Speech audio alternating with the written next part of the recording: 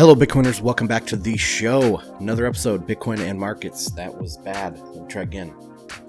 Hello, Bitcoiners. Welcome back to another episode of Bitcoin and Markets. My name is Ansel Lindner. Today we have a fundamentals update for you, a market analysis show. Woo woo! Feeling a little bit under the weather, but that's okay. I'm going to power through. This should hopefully be not a super long episode, just something to get you guys updated. For a longer version of this, of course, sign up for the report, the free market analysis report that comes out every Friday. To do that, you can go over to bitcoinandmarkets.com/report. And to support the show, while you're over there, go over to the support page and find out all the different ways that you can support the show. And I appreciate everybody that supports. Okay, let's jump right into the price. Currently on Bitstamp, we have a price of $38.92. And this is fitting kind of my predictions over the last several months here. So, we came back down and tested that 3,700 level. I didn't necessarily call the little dip, the $100 dip that we had, but I have been calling it just a steady increase. The demand is slightly higher than the supply right now, and so I don't expect any large drop-offs in the price. I'm expecting, some volatility up and down 5 to 10% possibly in the next few weeks. But, nothing significantly lower or anything like that. My best guess at a target is between 4,000 and 4,100 by the end of next week. And then we'll probably, meander around between here, this price level, 3,800 and 4,100 for a while. Overall, there's lots and lots of support below the price. So we have different moving averages. We bounced almost perfectly off the 100-day moving average, and we are staying above the 21 and the 50. There hasn't been a lot of bad news lately. There's been some good news, but when there is bad news, like say Coinbase being attacked by Bitcoiners, you would think that would be kind of negative news, but it hasn't really affected the price at all. In fact, it's probably helped the price a little bit. So, right now we are sitting pretty on the price, accumulating and consolidating. If you guys are dollar cost averaging in, just continue to do that. Of course, this is not financial advice, but these are really good levels to look to add to your balance of Satoshis. Next, let's take a look at some of the top tier altcoins. Of course, I've been talking a lot about Ethereum lately over the last few months. But, this is, if people thought Mt. Gox was bad or still affecting the price even today, the next kind of event like that, I believe, is going to be the total and utter collapse of these altcoins. Ethereum is going to collapse and Ripple is going to collapse. All of these things are, pretty much done for. And that is going to be a very epic event in the history of Bitcoin, similar to, say, Mt. Gox. Now, it's not going to happen as quickly, so the ideological shift or the market sentiment shift will be more gradual, and that might help people adjust. But, pretty soon, one day, you're going to look back, and these altcoins are going to be very, very marginal priced compared to Bitcoin. Especially, when we look at the dominance and stuff, you look at market cap, because they're already marginally priced in like unit biased smaller amounts, but the total market caps make them look more legitimate than they really are. But anyway, so that's one reason why I've been focusing on Ethereum, because I do see that as being a big event in the future. Anyways, over the past week, we've seen Bitcoin kind of pull away slightly from Ethereum and Ripple. Ripple's not having any good pumps recently, so they could be on their dying breath. I don't know. JP Morgan Coin, we talked about this in the community chat. JP Morgan Coin has kind of taken their, spot in the market, even though it's not for retail use or anything like that. JP Morgan Coin, that they've taken the big banks and the Swift type competition away from Ripple, and Ripple just doesn't have really a leg to stand on anymore. I mean, they're a centralized company just like JP Morgan. So it's like exactly the same product almost, except Ripple obfuscates and uses stealth and lies and propaganda to say that they're not centralized so that they can open up to retail more than JP Morgan. But if you're a big bank, are you going to use JP Morgan coin or are you going to use Ripple? I mean, it's kind of silly to even ask that question. So Ripple's struggling. Ethereum is struggling. EOS is having they're flying under the radar, and they're having a really good year so far. Litecoin, of course, is having the best year. They are up roughly 50% on over Bitcoin. And again, remember, Litecoin's halvening is coming up, so I expect them to continue to outperform up to the halvening, and then they're going to die off as well. Anyway, I mean, there's lots you can say about these coins. Ethereum had their Constantinople fork that went off this round without a hitch, but of course this was the result of a hitch. And I expect there to be some problem down the road with this Create 2. You know, there's lots of hype now. Oh, we just did this successful fork. We're on our way to Ethereum 2.0. Well, okay, you're not even at phase 0 yet, and you don't even have fleshed out like past phase 2 out of 7 or however many phases. So you're a long, long way from having any sort of Ethereum 2.0. It's probably, I mean, if everything goes to plan, it'll be 10 years. And of course, it's my guess that they'll never go to proof of stake and it'll just die on the vine. But anyways, let's talk more about Bitcoin. Let's take a look at Bitcoin sentiment.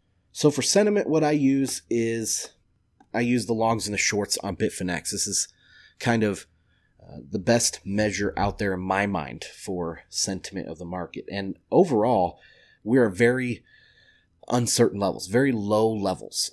So if you add together all of the short positions and long positions, that sum is very low historically over the last 2 years. And so I think there's a lot of uncertainty. It tells me there's a lot of uncertainty in the market right now. People, this is what you expect at the bottom of a market, right? Like the market doesn't turn around when everybody thinks it's going to turn around.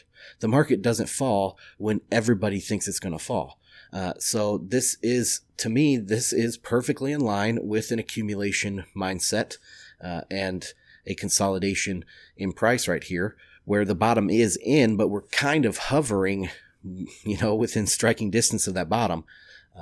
So there's some uncertainty. Now, if we get up above, when does this turn around? Well, if we get up above like 5,000, I would say people would be much less bearish. But overall, that's going to take a while, in my opinion. I think by the end of this year, we could probably see maybe 6,000 in price, and then by the halvening, we could see 10,000 or so.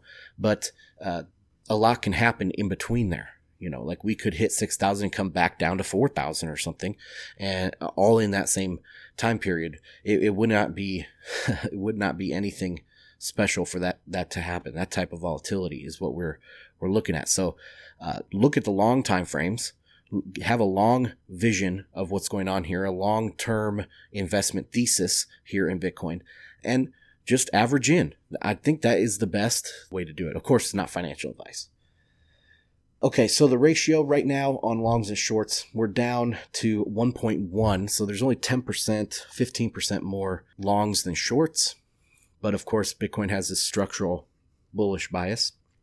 So when the price starts going up, we'll probably see, it hits 4,100. We might see the longs max out at that time. Give people some longs to squeeze as, we kind of bounce back down in price. We're going to be constantly moving at a percentage that's going to be able to trick people. So we move 10%, and then people are, okay, we're bullish again, buy in, and then the price drops 10%, right? So the price has to move enough to trick people. It has to get into these positions where people are going to bite off on it. So my recommendation is right now, don't trade the chop. You're going to get chopped to death. All right. Wait till there is the bull market, the significant bull is back in if you want to trade this. Let's go on to difficulty. Again, difficulty has been one of the more exciting aspects over the last few months. We have about 2 days until the difficulty adjustment, and it's going to adjust by 0% estimated. Now, that doesn't sound very exciting, right? 0% change. But if you look at the chart, the hash rate is oscillating quite widely. You would be surprised. We're getting 10 to 15% oscillations in the hash rate around this price in the upper 3,000s. This to me says that there's lots of stuff happening behind the scenes in mining, but overall their margins are very low, and they're squeezing every little bit out of their costs right now. So this is also a really good time to explore for cheaper sources of energy, because eventually, the cost to mine is going to approach the cost of the energy. And as the ASICs get more and more commodified, which they are, the development and the speed of change of the ASICs is slowing down. So in the past, like say, if you're new, this might interest you. So in 2014 and 15, the life of your ASICs was very, very short. Maybe 6 months that they were profitable because the hash rate was growing so damn fast. And then you had companies like Butterfly Labs is a famous one from around my part of the country here. They would design these new ASICs and they would mine with them for a couple months before they shipped them off to their customers, because they would get the very earliest hash rate out of them, right? And then when they shipped them to you, they already were into their useful lifespan, and you probably only had a few months to be able to mine with them to be profitable, if you ever got them. I mean, it was a major scam and scandal at the time. But now ASIC's the lifespan, the useful, productive lifespan of an ASIC is being extended. I don't know exactly. I mean, you'd have to ask some of these miners there on Twitter, reach out to them. But I would say the expected lifespan is over a year now on these ASICs, approaching maybe even 2 years. So you can buy an ASIC and you can get 2 years of useful hash out of them, where in the past it was 6 months. As that extends and extends and extends, I mean, you're going to be buying ASICs on how long they're going to physically last. Like, if you can get an ASIC to last 5 years, it will probably still be profitable. Okay. I don't know, but that is kind of the commoditization of these ASICs. And as that happens, it's going to be strictly a race for the cheapest source of energy. There was a discussion on POV Crypto. They had what's his name? Brandon Quittem on there. He's the Bitcoin mushroom guy, or the fungus guy. And they were talking about how the use of energy will be like, Bitcoin will affect the infrastructure, the entire infrastructure of energy production and distribution. So Bitcoin, yes, right now it's searching out the lowest cost right now, but eventually the entire infrastructure will be built around Bitcoin mining. And that's fascinating to think about. By just changing and giving a new outlet for that power, what's going to happen to the energy industry? So not only are the entire infrastructure going to be changed, but the sources of power are going to change as well. And that is a huge part of our lives. I mean, look around you. Everything was created with the input of energy. And if that energy infrastructure is different, everything around you is going to be different. I mean, Bitcoin touches everything, but this is just one small example having to do with the mining section here. Anyways, okay, let's go on to the next part. All right, Lightning Network. We're topping 765 Bitcoins in capacity, passing 7,000 nodes and 33,000 payment channels. It's growing very quickly. The capacity has gone down slightly, or not gone down, but the rate of change of the Lightning Network capacity has gone down slightly. But we did just pass $3 million of capacity. So That's pretty awesome. And hopefully by the end of the year, man, we're getting to between 25 and $50 million in capacity on the Lightning Network, and it just keeps growing. That is what's going to attract new innovation, and that's going to attract new retail usage and all of that. Because think about it. If there's 3 million in capacity right now in Lightning Network, I'm going to build a game because I just love the Lightning Network, because it's cool and cutting edge. Not because I think there's like a sustainable business model where I would build a game for iOS because there's a sustainable business model there, right? I can actually make money. 3 million as a ecosystem size is just not big enough for these people to look at it that way. So once you get to a very sizable capacity, that's when people are going to start looking at Lightning Network differently. It's going to be an ecosystem instead of this payment network. The mind is going to shift, and people are going to see this as a business opportunity. It's not quite there yet. And again, we talked about this in our community chat. That's going to take years. It's going to take years, and that's fine. The price of Bitcoin will continue to move up as people move money into Bitcoin to save. And that will drive the capacity higher in the Lightning Network and add more stimulus to innovation on the Lightning Network.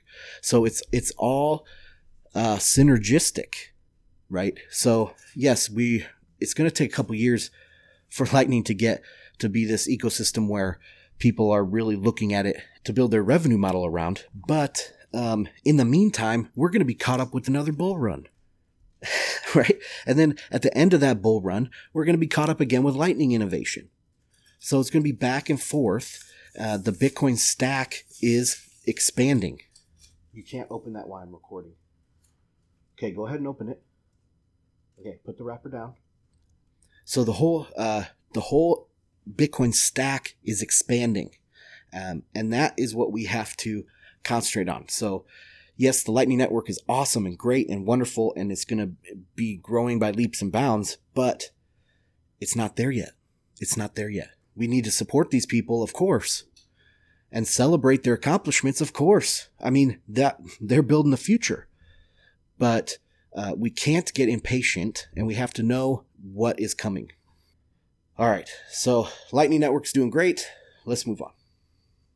All right, this is in the development section, kind of. It is in the development section, but I used to, in this section, I haven't really done a lot in recent episodes, but what I used to do is talk about how many commits and pull requests there were, because I wanted to show and emphasize that Bitcoin is constantly evolving and constantly growing. I haven't done that recently because I think that's kind of sunk into people's heads, and I wasn't giving enough information to be useful beyond that initial intent. So anyway, but this is an important one.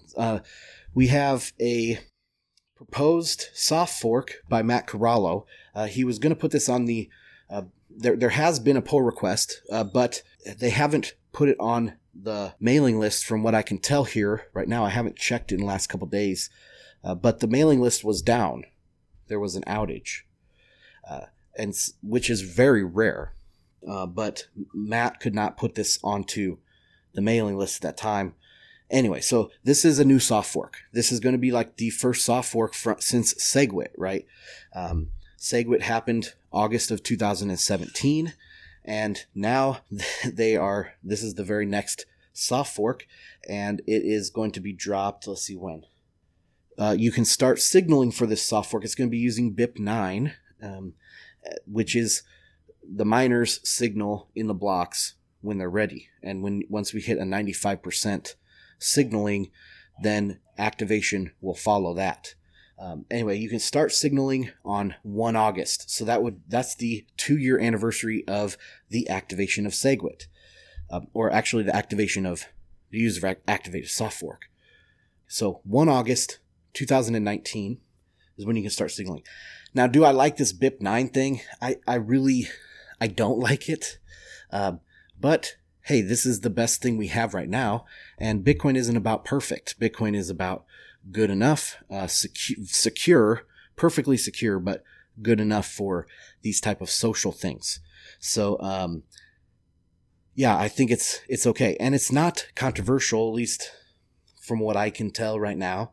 It's mainly about fixing up, cleaning up. It's a cleaning up soft fork. So there's several things that are being proposed here. I'll just read a list of them. I don't need to go into great detail. Of course, I link to it in the show notes. So prevent use of the opcode separator and the find and delete function in legacy transactions. Next one is fix the time warp attack. Next one, forbid use of non-push opcodes in script sig. Next one, limit legacy and BIP143 sig hashes to the currently defined set. And last one here is forbid transactions 64 bytes or smaller.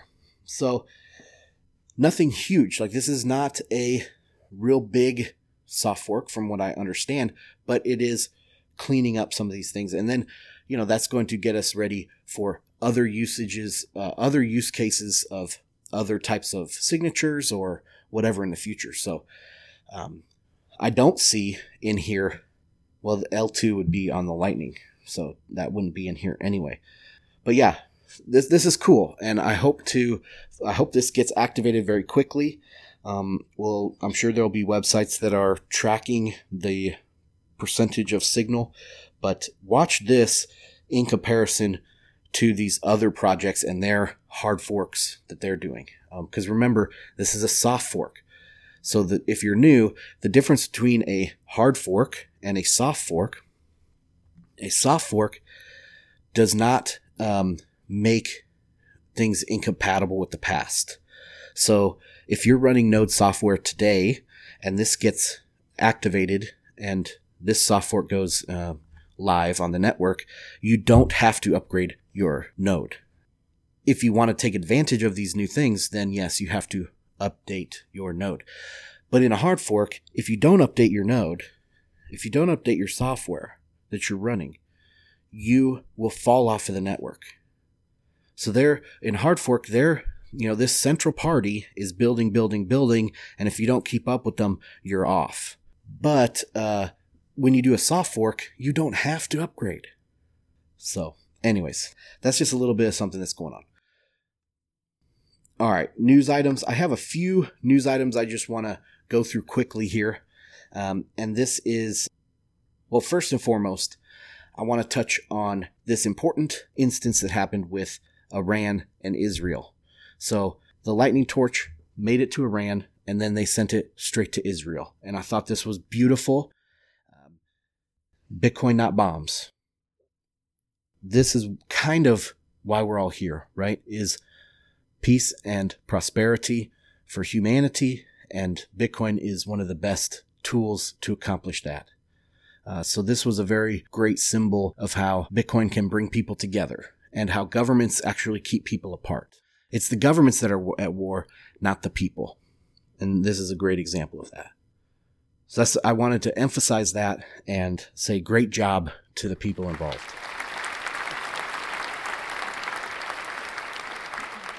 Okay, let's get on to the next one here is BlockFi.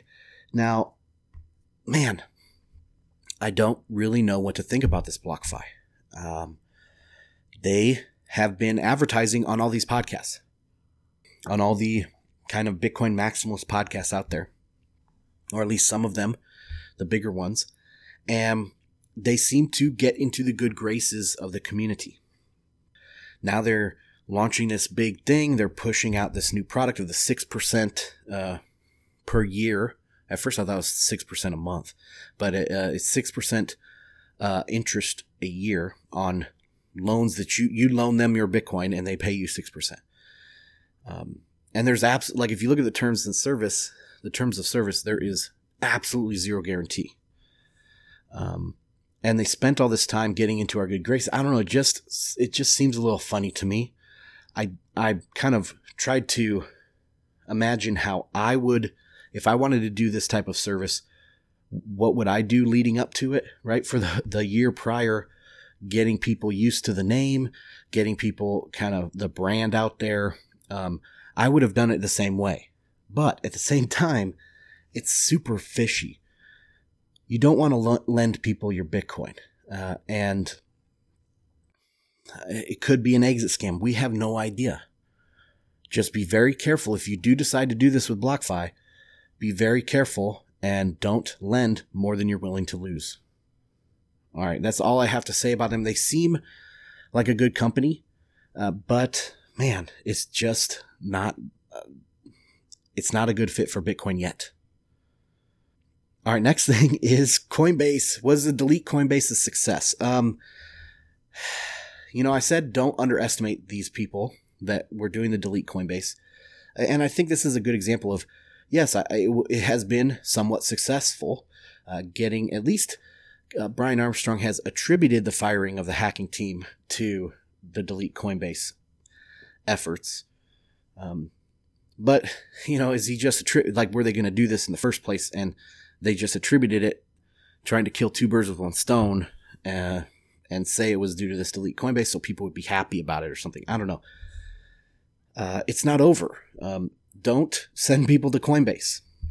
If you are into Bitcoin and you introduce new people to Bitcoin, don't send them to Coinbase. The best thing would be you could send them to Cash App or Kraken, or BISC is a better solution, and HODL HODL is a better solution.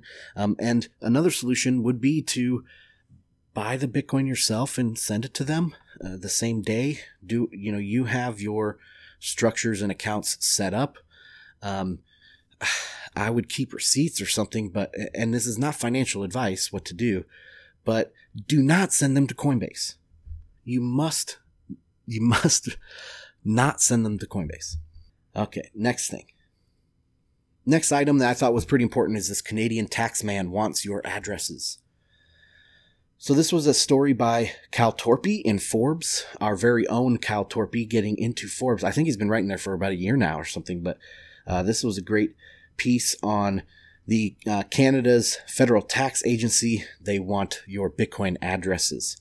I thought this was very interesting, and I think this is probably going to be quite common. And I know Matt Odell talked about this on the Rabbit Hole Recap this week. But my thing is, if they want my addresses, I'll give them my addresses. Give them 1 billion addresses. Make them do some proof of work to sift through them and find the real ones. I'm not saying, this is similar to paying your taxes in pennies, right? If you overwhelm them, it's not illegal. I'm not saying do anything illegal. I'm not saying evade your taxes. I'm saying give them, create a new private key. You control that private key. You control the addresses. They asked for addresses that you control. Create 1 billion addresses off of that private key. You have no Bitcoin on there. Create 1 billion addresses and send it to them. Overwhelm them. It's a DDoS attack, right? It's not illegal. I'm not saying do anything illegal, people. But if they want your addresses, give them your addresses. All of them.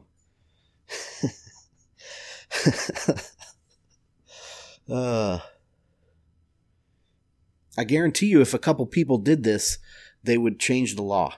I guarantee, just a couple. So Canadians, good luck. Don't break the law. I'm giving you a cross sign. I'm blessing you. I hope that I wish you good luck fighting the man. I'm sure it's coming here very, very shortly. Okay, next thing is this Twitter bias. This is my last story for today.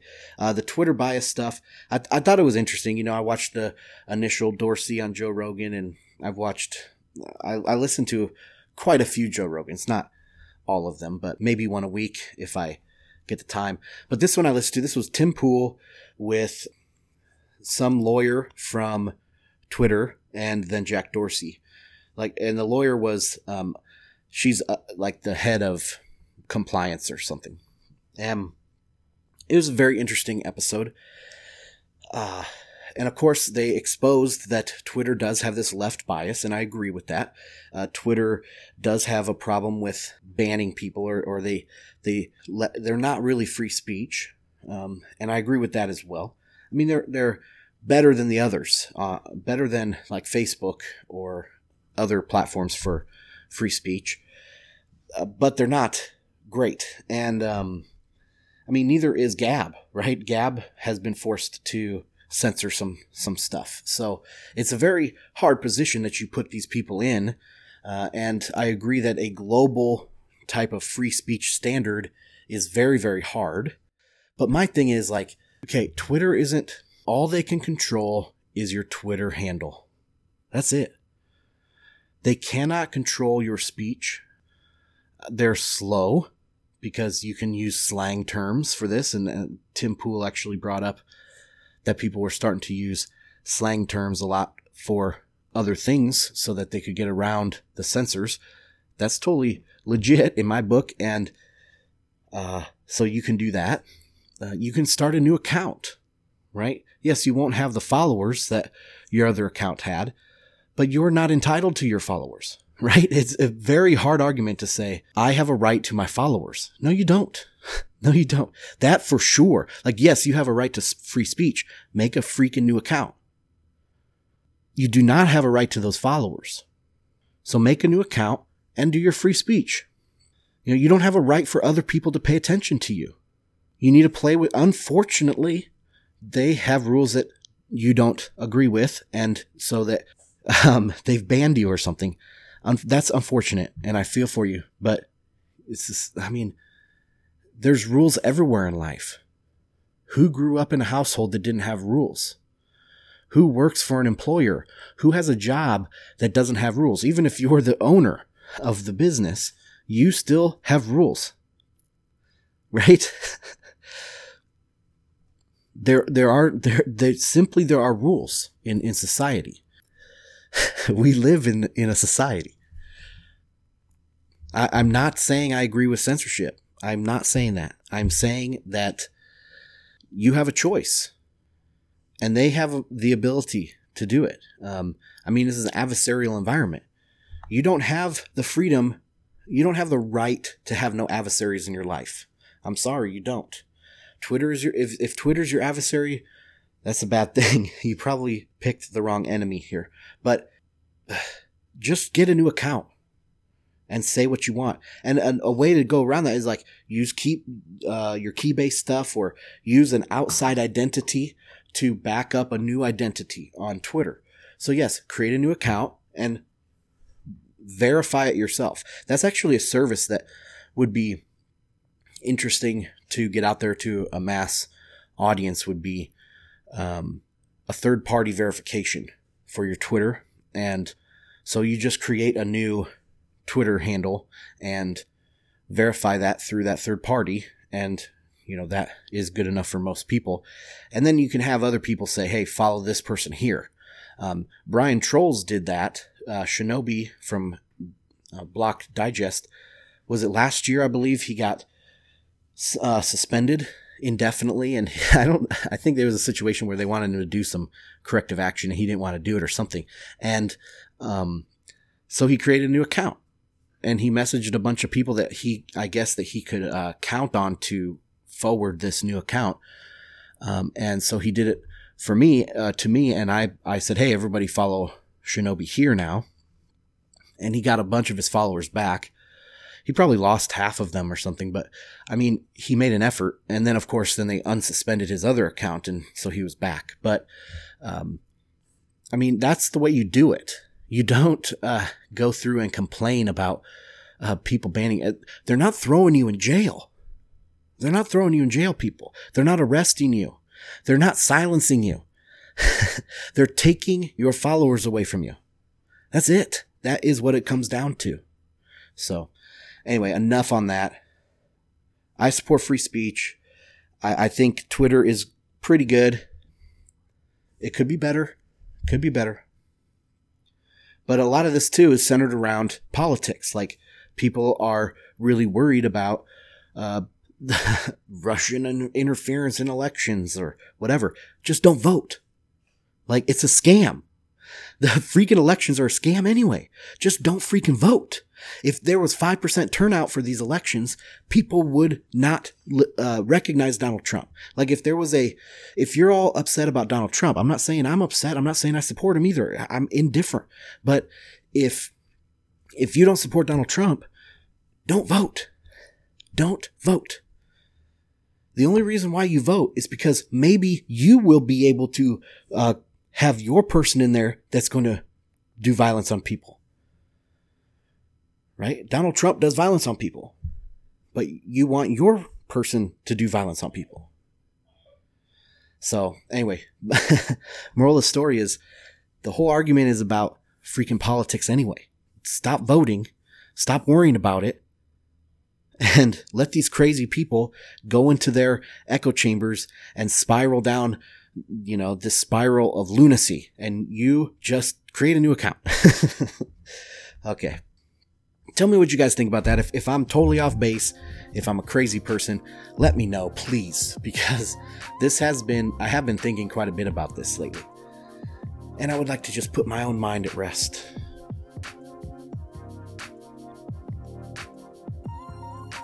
All right. I thought this was going to be a short show, but it wasn't. Anyways, thank you for listening. My name is Ansel Linder. This is Bitcoin and Markets. If you'd like to support the show, go to bitcoinandmarkets.com/support. That's it. See you next time. Peace.